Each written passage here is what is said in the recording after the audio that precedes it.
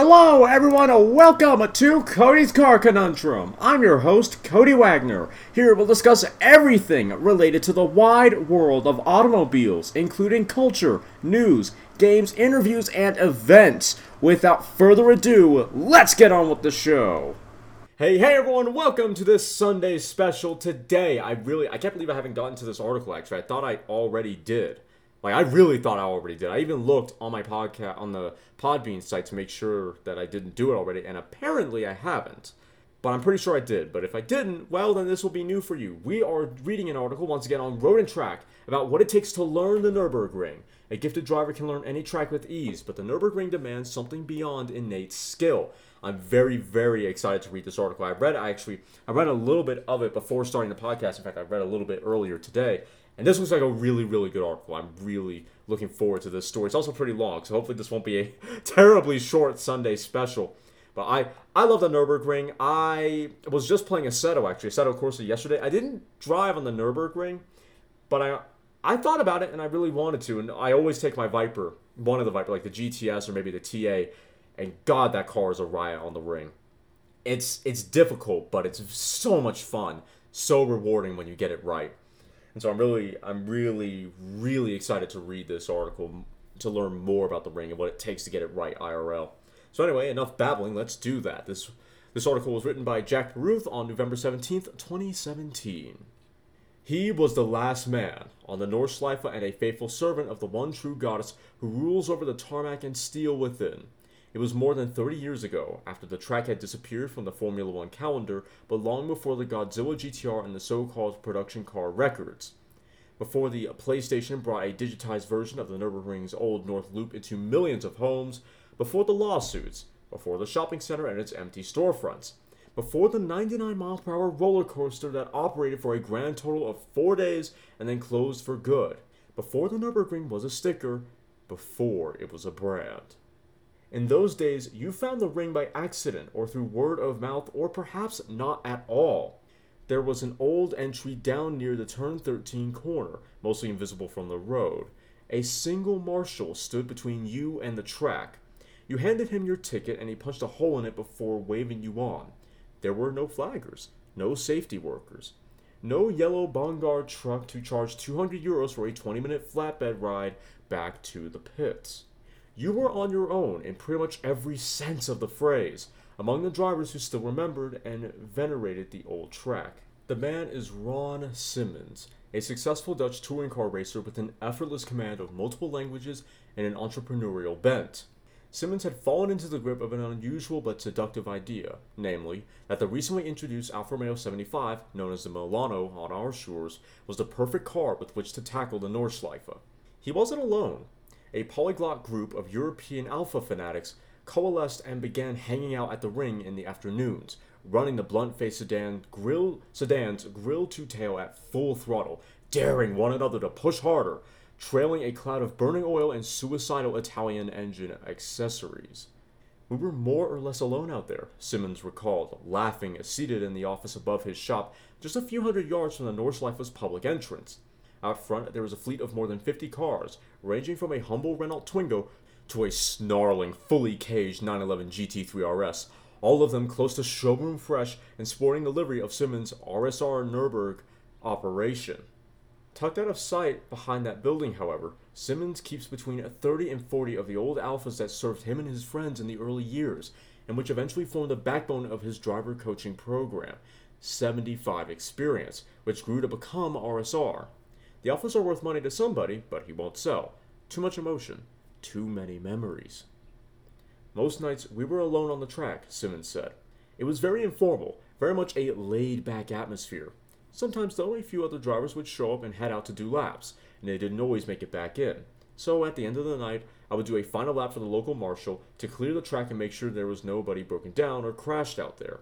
Once I came back in and gave a thumbs up, the marshal would close up for the night and go home. Simmons was more than just the last man standing. He was one of the first drivers to understand the fundamental difference between the Nordschleife and everywhere else.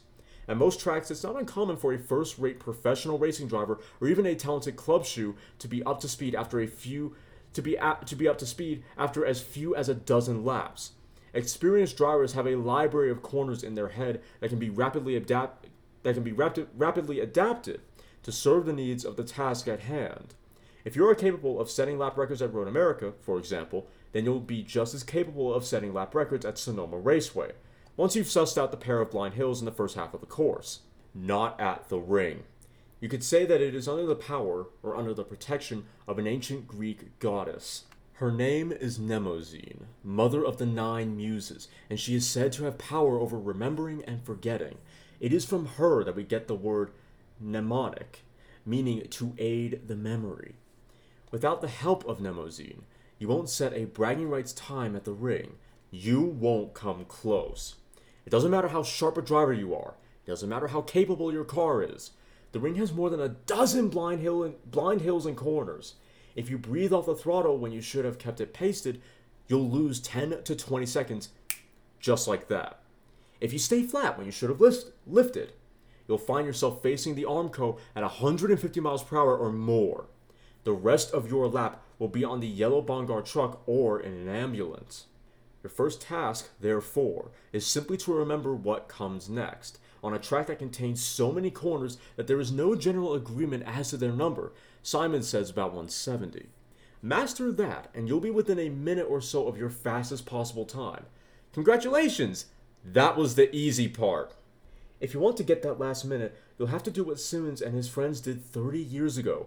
Drive hundreds, perhaps thousands of laps, learning the ripples of the pavement, the changes in traction over the surface patches, which curbs you can hit with abandon, and which ones will snag a wheel and pull you into contact with the rails before your throttle foot has time to relax. In other words, you'll have to serve Mnemosyne until she is satisfied. If you do it by yourself, the chances are high that you will eventually make a very expensive and potentially fatal mistake, which is where RSR Nürburgring comes in. If you insist, Simons will be happy to rent you the car of your choice and set you loose on the ring, but he would prefer that you also engage one of his coaches. If you have time and money to drive thousands of laps, then sure, do it yourself, he said. But if you're here for a short time and want to be fast, then you'll need help. The problem is that many drivers, particularly Americans, come over here not knowing how to get that help. I can relate. 11 years ago, I made my first and only pilgrimage to the ring, knowing nothing besides what I read on a couple of thoroughly non-authoritative websites. I rented a Mercedes-Benz SLK 200 from Avis in Cologne, followed a paper map to the Nürburgring, missed the entrance to the track half a dozen times, finally found the ticket machine, bought 10 laps, and proceeded to accomplish not very much in partly rainy conditions before calling it a day. I didn't even have a helmet. My best time was an unimpressive 9 minutes 14 seconds measured between the bridge after the pit lane exit and the gantry before the pit lane entrance. That hardly made me a ringmeister, but in at least one important respect I managed to outdo many of my countrymen. Fairly frequently, Simmons noted, we get a call from American customers who have arrived in Nuremberg but cannot find the entrance to the track. Nuremberg, of course, is on the far side of Germany, more than 4 hours to the east. Much of the RSR operation has been assembled with English-speaking drivers in mind. Simmons provides plenty of English-language documentation, both on his website and on the RSR premises. And the majority of his instructors are reasonably fluent in English, even if they don't have Simmons' mastery of it. As a consequence, RSR has a high profile and an established reputation with drivers from the UK. Still, customers from the States have been few and far between.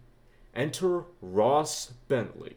In the 19 years since the publication of his first book, Speed Secrets, the affable Canadian has managed to build a sterling reputation as a first-rate driver coach whose curriculum goes past the usual break here, turn their instructions to embrace everything from pre-race visualization skills to business advice. He now boasts an international roster of high-net-worth clients who are all too happy to put him on a first-class flight so they can obtain the benefit of his wisdom at circuits from Silverstone to Suzuka. A few years ago, Simmons reached out to Bentley after reading one of his books, and the two became fast friends. Shortly afterward, an American ring rat named Tom Roberts pitched Bentley on the idea of doing a guided trip to the track for American customers. Bentley would advise and prepare the drivers ahead of time, then travel with them to the ring where RSR would supply track time, rental cars, hotel rooms, meals, and instructors with Nürburgring knowledge. The resulting event, billed as a drive of a lifetime by Bentley's Speed Secrets operation, sold out within days via word of mouth, despite a starting price of more than 5,000 euros, or about $6,000, not including airfare, with the potential to option it up to a price of 10 times higher. For 2017, Bentley expanded the program to 20 slots and made enrollment available to his entire mailing list. 5 days later, all the spots were gone. One of them, to my immense surprise, was taken by my wife, Charlie, known around the house and the track by the nickname Danger Girl. "I'd really like to drive the ring," she said, "and I trust Ross to keep me out of trouble. You should sign up as well. You might learn something." "I don't need any coach to show me around the ring," I snapped. "I've driven dozens of racetracks around the world and I've stood on podiums. I could go by myself and figure it out." Before I knew it, I'd agreed to an ad hoc challenge. Danger Girl would participate in the complete Speed Secrets and RSR curriculum, while I would just show up and try my best without any help. I expected that my considerably greater experience as a driver and instructor would trump any amount of help she could get from Bentley and Simmons.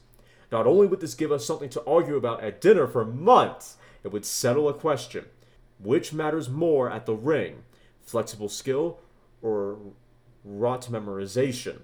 Or is that root? I'm not entirely sure. After some persuasion, Simmons and Bentley agreed to let me show up and stick my nose into their event. Still, when Bentley and I had dinner a few months before the trip, he tried in his gentle way to talk me out of it. Like any track, there are references that a driver can use to let them know exactly where they are, where the car should be positioned, and what drivers should be doing.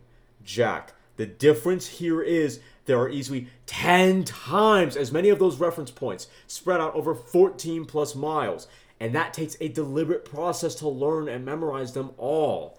After you know what to look for. The biggest difference between the novice ring driver and the ring masters is the quantity and quality of those references. Simmons, on the other hand, was openly skeptical, if not contemptuous. "It's not like any other track," he told me via phone. "You need to learn it before you can go really fast." I laughed behind my hand at this, because I'd already arranged to stack the deck a bit. My wife would be driving a mostly stock Renault Megane RS265, provided by RSR. I, on the other hand, had a rocket ship. I was bringing an AK-47 to a knife fight, and the weapon in question was coming factory fresh from some noted gunsmiths in Heathrow. The Lotus Evora 400 is one of the finest combinations of road car and track day tool ever devised. The SRT Viper ACR beats it around a road course, and the big bruisers from AMG have the edge in long-distance comfort. But if you need to drive a few thousand round-trip miles to a track day and enjoy the hell out of every moment, there's not much, if anything, that can beat the Evora 400.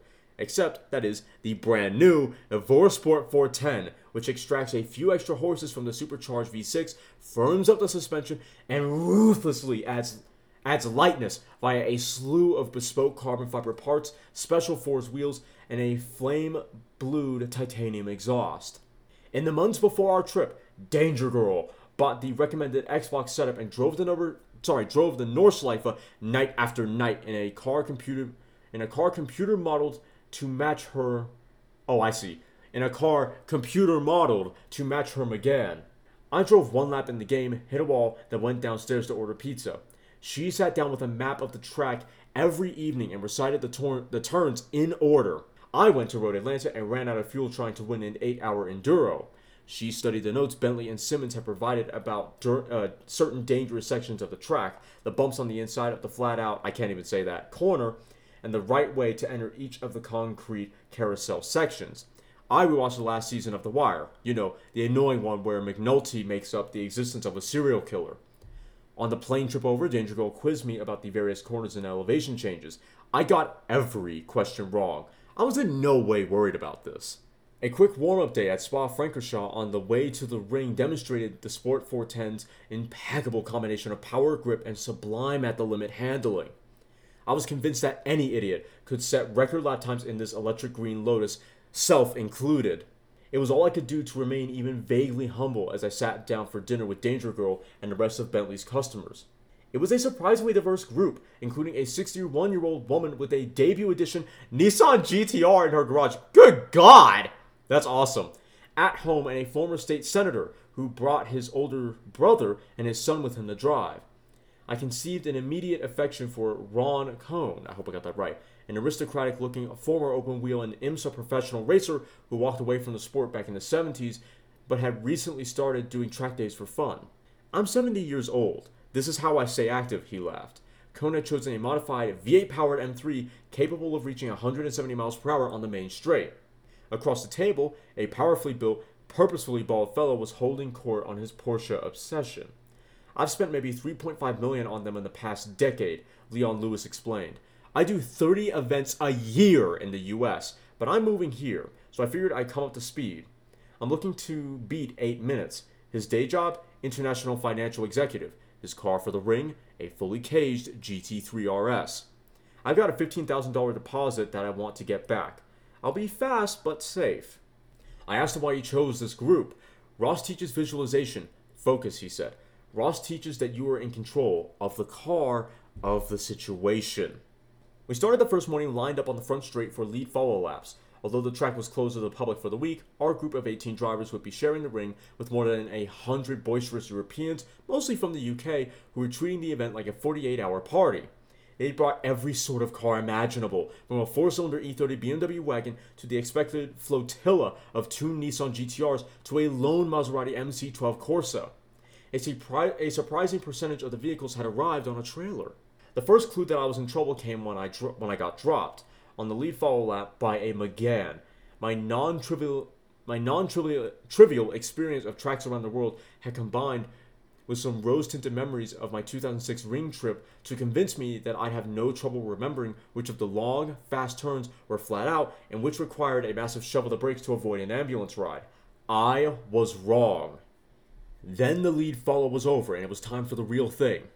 Be aggressive, I told myself, and I glued the Evora to the back bumper of a race livery GT3 RS on slicks. As I expected, the little Lotus was able to hold its own with pretty much anything and everything. As long as I could see the road ahead, that is. In the long run to the same corner from the one earlier that I couldn't pronounce, the Porsche gapped me just a bit as we went offline together to pass slower traffic. That was when I hit the bump. Intellectually, I knew that there was a big pavement wave to the inside of that curve because I'd heard Danger Girl nattering on about it during the flight. But I was in no way prepared for what would happen when I hit about 130 miles per hour. The Evora went hard sideways in one direction, then the next, as I struggled to catch up. There was a blink from the dashboard, and then things settled down. I'd been stupid enough to approach the ring cold, but I hadn't been stupid enough to do it with stability control turned off. With a slight sigh and a shudder, I stepped hard on the brakes for the next left-hander. The GT3 RS was a speck in the distance. The rest of the day was more of the same. Everywhere I could see the track in front of me, I shaved time, but I was still braking in places where the cars around me were shifting into 5th gear. On my 6th and 7th lap, I looked in the rearview mirror and saw a white McGann with purple stripes. It was Bentley.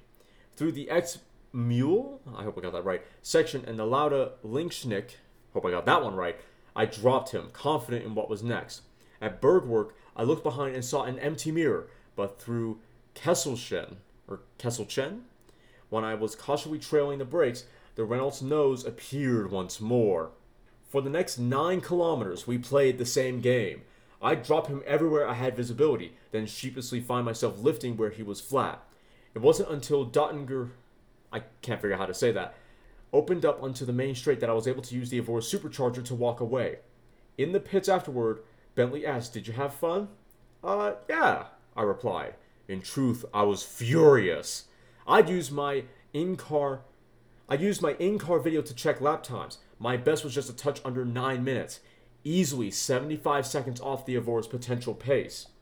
Bentley smiled, and in that moment I caught a glimpse of the master motivator who effortlessly directs and coaches everybody from multimillionaire brain surgeons to European aristocrats without ever raising their sensitive hackles.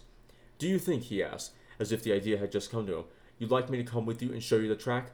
Before I could ruefully concede the point, my wife bounced up and started chirping at Bentley about some track corner, Hedwig something, this and Fuge Rohre, I think. I'm sorry, I'm not fluent with German names. That. "I'm doing great," she beamed. "I passed somebody, and I hardly got past at all. How's it going for you?" Just for the sake of my story, I graciously allowed, "I'm going to let Ross ride along with me."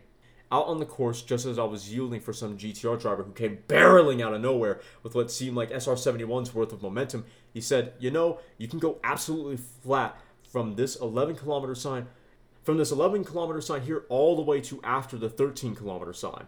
This was ridiculous advice. I knew from my own laps that there were at least 3 places in the stretch that required major braking. It's his funeral, I thought, as I buried the Evora's throttle all the way to its lightweight, short pile carpet. 2 minutes later, the GTR was broad-beamed in my windshield and Bentley was visibly chuckling behind his helmet visor. A lap later, I finally caught and passed Danger Girl as her Megane lifted the inside rear wheel through the sharp left-hander at the beginning of the Edenure Forst. It didn't count. I might have brought a gun to a knife fight, but without some help from Bentley, I was effectively shooting myself in the foot. Meanwhile, some of my fellow drivers were reaping the rewards of their preparation. Easier than the simulator, gloated Lewis, the GT3 RS driving financial executive. I did several laps in a row, way under 8 minutes a lap. Former IMSA racer Cohn was more reserved. Trail braking does not work in most of the corners, and more dramatic braking pressures are required. How would I describe the track? I say, think of the old Road Atlanta, Bridgehampton, Watkins Glen, and Mosport. Then, he smiled, multiply by 40. Paul Friedman, a gregarious but conversationally precise medical director who alternated among a BMW M3 and 2 M235i's on track, laid in some quick laps but chided himself for lack of preparation. Should have gotten a high-end simulator. I think I'll do that before next time.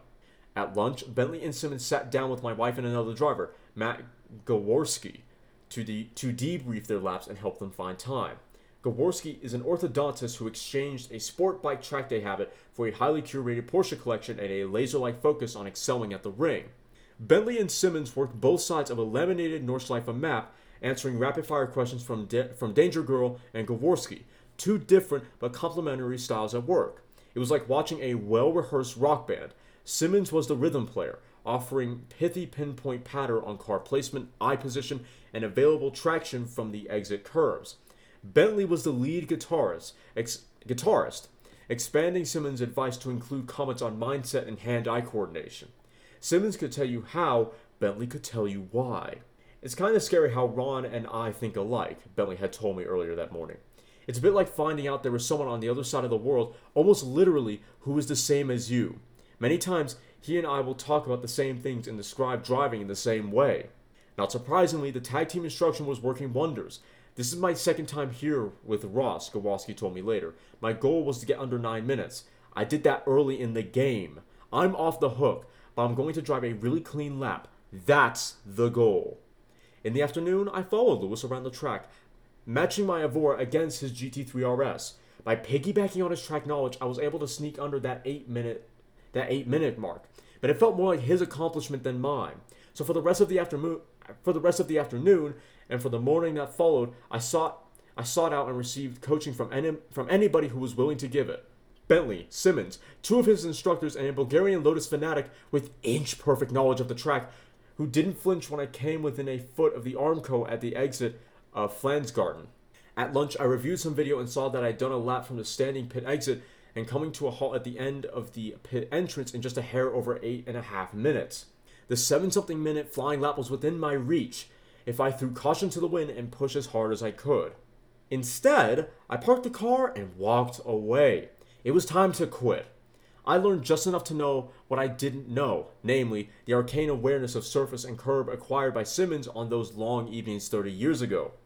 Until I came back and truly devoted myself to obtaining that awareness, I'd be playing Russian roulette every time I truly pushed the car. To be honest, I don't know if I'll bother. I'm not the kind of guy who climbs Mount Everest just because it's there. I want to race head-to-head against other people, and I don't care if it's at Laguna Seca or at a ragged old kart track. I understand and respect the determination that leads people to put in 1,000 hours in search of the absolutely perfect Nordschleife lap, but I don't share it. Cohn agreed. I wouldn't want to race here. The safety, track layout, it doesn't measure up to modern standards. Lewis, on the other hand, had already booked another trip with RSR. The addiction has taken over, he laughed. Later that night at dinner, as Simmons lectured the group on the superiority of German wine, I caught Bentley taking a moment for himself in a remote corner of the restaurant. It went pretty well, he admitted. No serious damage to any of the cars, and I think everybody learned quite a bit. But there's always something we could do better. I'm already thinking about next year. As was Danger Girl. She's fallen in love, much the way Simmons must have all those years ago. As we walked back into the hotel room M. Tiergarten, she pointed out a poster that read, "Save the Ring." It's been a tough few years for the track, courtesy of ownership changes and some aggressive, debt-driven plans to turn it into a sort of amusement park. She frowned and her body language became agitated. What if the ring closes before I have the chance to, and it was a bunch of Bergwerk this and Whipperman that? She needn't worry. One day in the far-flung future, all the racetracks will probably close. But the ring will be the last one to go. It will stick around long after the Miata stops circling mid-Ohio, long after stock cars go silent in Tennessee. Because it's more than just a track. It's a personal challenge, a lifetime obsession. The Nordschleife is truly the ultimate track, the last track. And when it's finally time to close, don't be surprised if that last lap, the last drive, takes place in an old Alfa Romeo in the evening's last light, with Simmons behind the wheel. What a great article. I think I've read it once before, but God, it was so good to read again. I'm obsessed with the Nürburgring. It's more often than not, it's the first, if it's not the first, it's the second track I go to in Assetto Corsa. I get my Viper and I just start pounding out laps over and over and over again. I just find it such a joy. I love how long the track is, how many corners there are. And honestly, there's very few bad corners on the track. I really think it's a marvel of track rhythm. I adore the Nordschleife. I really don't like the GP track that much, but the Nordschleife I find brilliant. I love that track so much. Again, I pound out. Maybe I know I've got at least 50 laps in Assetto at the Nürburgring, because I did a 10-lap stint sometime last year. But again, I love the length of that track. It really is. It's a roller coaster. I like Laguna Seca. I like Laguna Seca. I like Road America. I like a lot of the tracks that we have here in America. But the thing, after having driven the Nürburgring so much, the thing that bothers me is that the laps are so short. And there's just not enough fun corners. There's not enough track to enjoy. The lap's kind of over before you know it. With the Nürburgring, it's a green hell. You're just going, you're corner after corner after corner. There's no rest, but you're on it. It's such a brilliant track. I love the Nürburgring, and I love this article. It shows you just how difficult, how dedicated, how much of a specialist you have to be in order to be a godberry at the track, in order to have a ridiculously quick lap time. And I love it for that. I love the Nürburgring as a challenge. I really love it as a track, too. It's so much fun. It can get frustrating, but when you string together that near-perfect lap, whoo, it's so rewarding. I love the Nürburgring so much, and I still want to drive it. And you better believe there will be a video on my YouTube channel and probably a podcast episode of me having done the Nürburgring. I will do it, and God knows I wish we had an equivalent track here in the U.S. I really, really do, because it'd be fantastic. It would be a fantastic track. But anyway, though, I hope you all enjoyed that episode. If you did, hey, let me know what you think of the Nürburgring down below in the comment section. But for now, like the episode, share the episode, and follow the podcast. If you're watching on YouTube, then please like, comment, share, and consider subscribing. And if you do subscribe, thank you so much. I really do appreciate it. Please make sure to hit the little notification bell so you're notified every time I upload. If you want to watch this podcast on the road, but you don't have Want the Podbean mobile app, or listen to this podcast on the road, but don't have a Want the Podbean mobile app, it's not an issue. Before you set off, type in Cody's Car Conundrum wherever you get your podcast, and then choose the episode you want to listen to. I'll see you all next time. You've just listened to me probably ramble about some cars, if I'm being honest.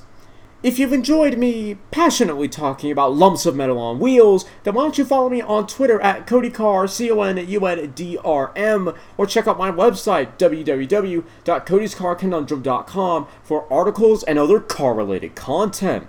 If you have any questions or would like to become a sponsor, send an email to drtaffy777@gmail.com and put sponsor in the subject line.